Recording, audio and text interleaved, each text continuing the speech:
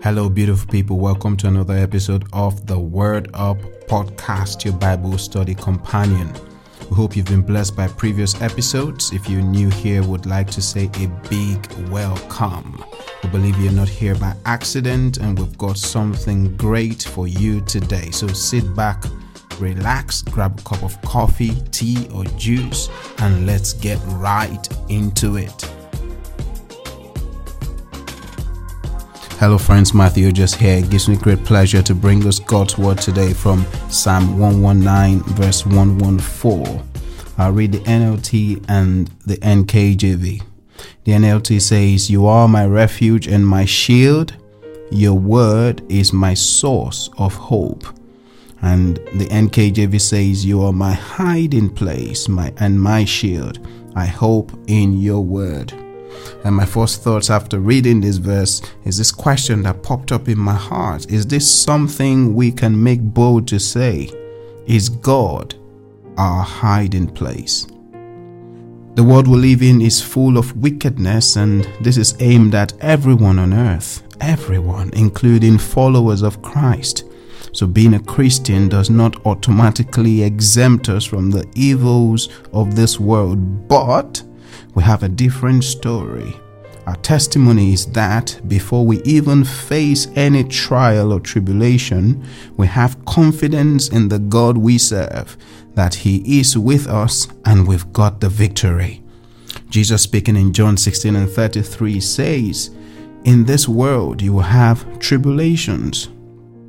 Let's quickly look at how the New Living Translation and the Message Bible renders John 16 and 33. Lovely verse of scripture. It says, "I have told you all this so that you may have peace in me, but here on earth you will have many trials and sorrows." That's the NLT. Jesus went on to say, "Take heart, because I have overcome the world." Not sounding like what somebody wanted to hear, and the Message translation renders it this way. It says, "I've told you all this so that trust in me, you will be unshakable and assured, deeply at peace." Oh, that sounds good. Deeply at peace. He says you will be unshakable and assured, deeply at peace. He went on to say, "In this godless world, you will continue to experience difficulties, but take heart, I have conquered the world." So this was words from Jesus' very own mouth, saying that in this world, in this godless world, in this wicked world, there will be many trials, many sorrows, many difficulties that will affect both children of God and everyone alike. But for us, the story is different. He says, "Take heart, because I have overcome the world." He says He wants us to have peace in Him. He says He wants us to be unshakable. He wants us to be assured. He wants us to be deeply at peace. Come on, that's what God wants for you. So while we're in this world and we're faced with everything that every other person is faced with, the outcome is different for us. Because we've got a God, we've got Jesus who has overcome the world for us, and we're deeply at peace. One of the questions I've been asked by people who do not yet believe in God is this: why would a good God allow evil?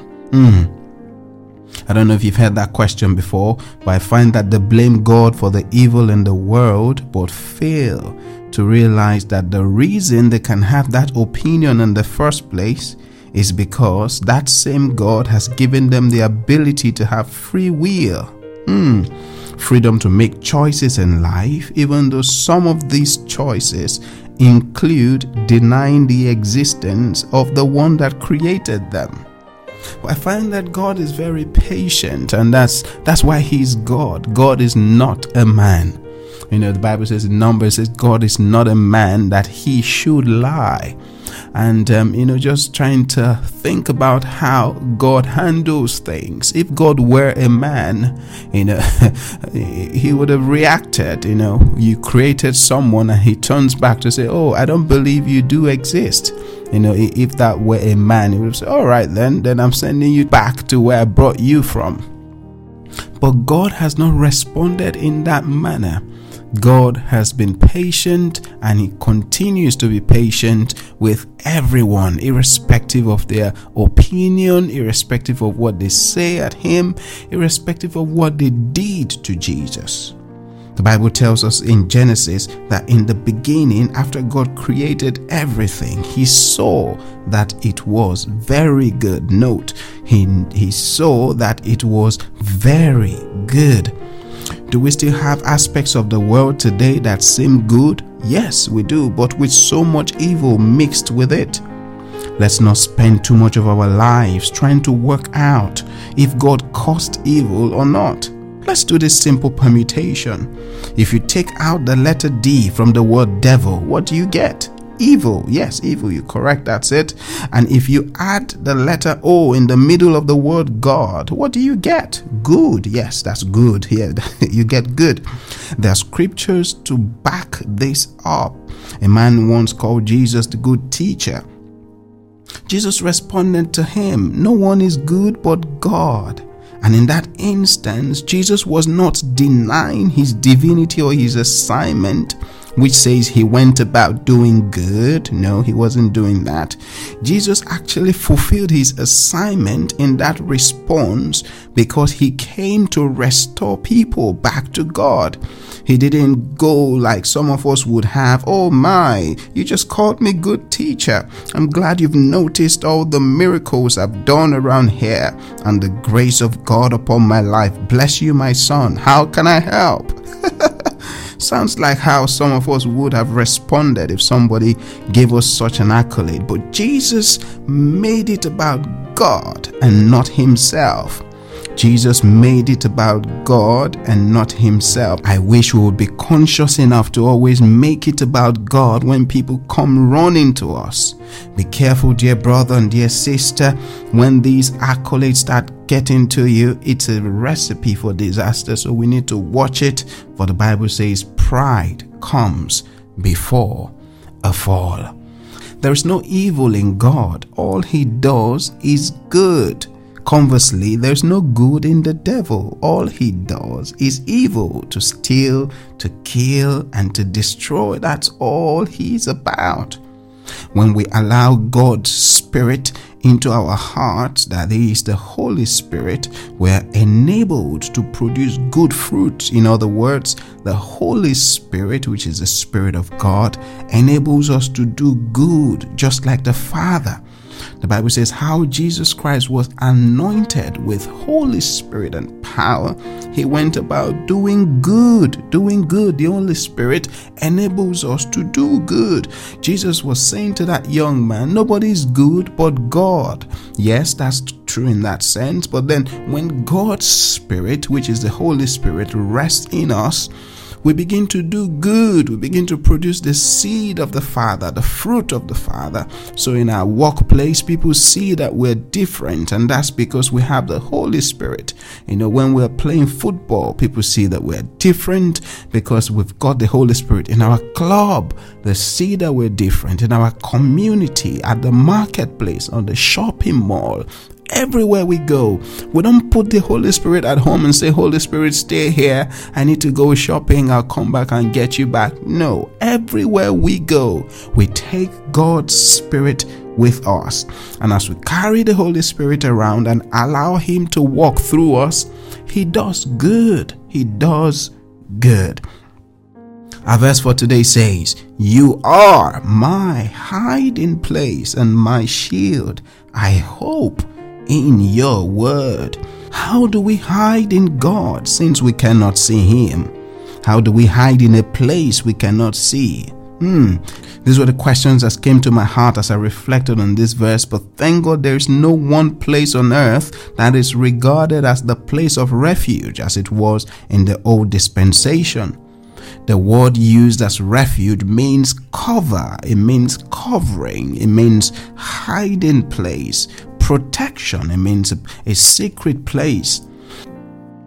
The presence of God is our cover, and God's presence is everywhere, but can be activated through worship and prayer. So if the presence of God is everywhere and the presence of God is our covering. That means we've got covering everywhere we go. Think about that for a minute. It means there is no place you go to that you are without covering. You are my hiding place. You are my refuge. That means the presence of God, which is everywhere, is our covering. It is your covering. You're not exposed to danger. No, because you dwell in the presence of the Lord. So God's presence is covering you. And I said this can be activated through worship, through prayer, meditation on God's word and fasting, and through speaking and confessing God's word. And when I say activated, I don't mean it was dormant prior to that. Well, there are levels of intensity of God's presence, and we rise in those levels through the means I've just mentioned above and many more. The first thing we need to do is to have that assurance, that knowing, that confidence that our Father is with us everywhere. David said, "The Lord is my shepherd. I have all I need." Let's take the sheep for example. The sheep knows that when the shepherd is there, it is safe. The shepherd goes any length for the sheep. While we know that God is everywhere, we sometimes say, "Lord, we invite you here." And I've heard people fault that. Well, what that means is, I know you've given me free will, God, but I hand over my will to you. Take the lead here.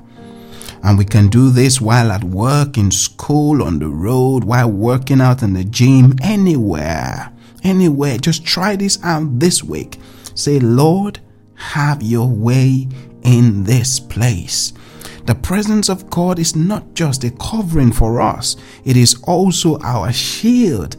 And that's where we see God as Jehovah Magen. God has several names, and one of his names is Jehovah Magen. Jehovah is the name of God, and Magen is shield. And I remember in January 2020, just before COVID, God gave me a word, and just about a year after that, he gave me a song regarding Jehovah Magen. That song is on all platforms. You could listen if you want to. I believe it will bless you. The presence of God protects us from harm. He is a shield for us. If you read Psalm 91, you will see several things that the presence of God can shield you from. And this verse ends with, "I hope in your word. I have faith in what you have said to me, God." And so what has God said concerning you? He said he will be with you even to the very end. He said he will never leave nor forsake you. God has said to you today that you are his beloved. These and many more has God said concerning you. So as you go into your week, note that God has given everyone freedom to make choices. You may choose to be in charge of your life, or you may choose to hand it over to God and let him look after you. Again, we've just looked at Psalm 119 verse 114. "You are my refuge and my shield. Your word is my source of hope." Shall we pray? Father, we just thank you for your word which has come forth to us today. Help us to hope in your word as our source of hope. Help us to fix our gaze on you. We thank you because you're always with us everywhere we go. In Jesus' name, amen. Thanks for tuning into the WORDup Podcast today. We hope you've been blessed and inspired by God's word. If you've got any questions or comments, you could leave them at the comment section below, or email us at worduppodcast21@gmail.com. worduppodcast21@gmail.com. We'll be delighted to read from you. You can also do well by letting us know where you're listening from and how this program has blessed you.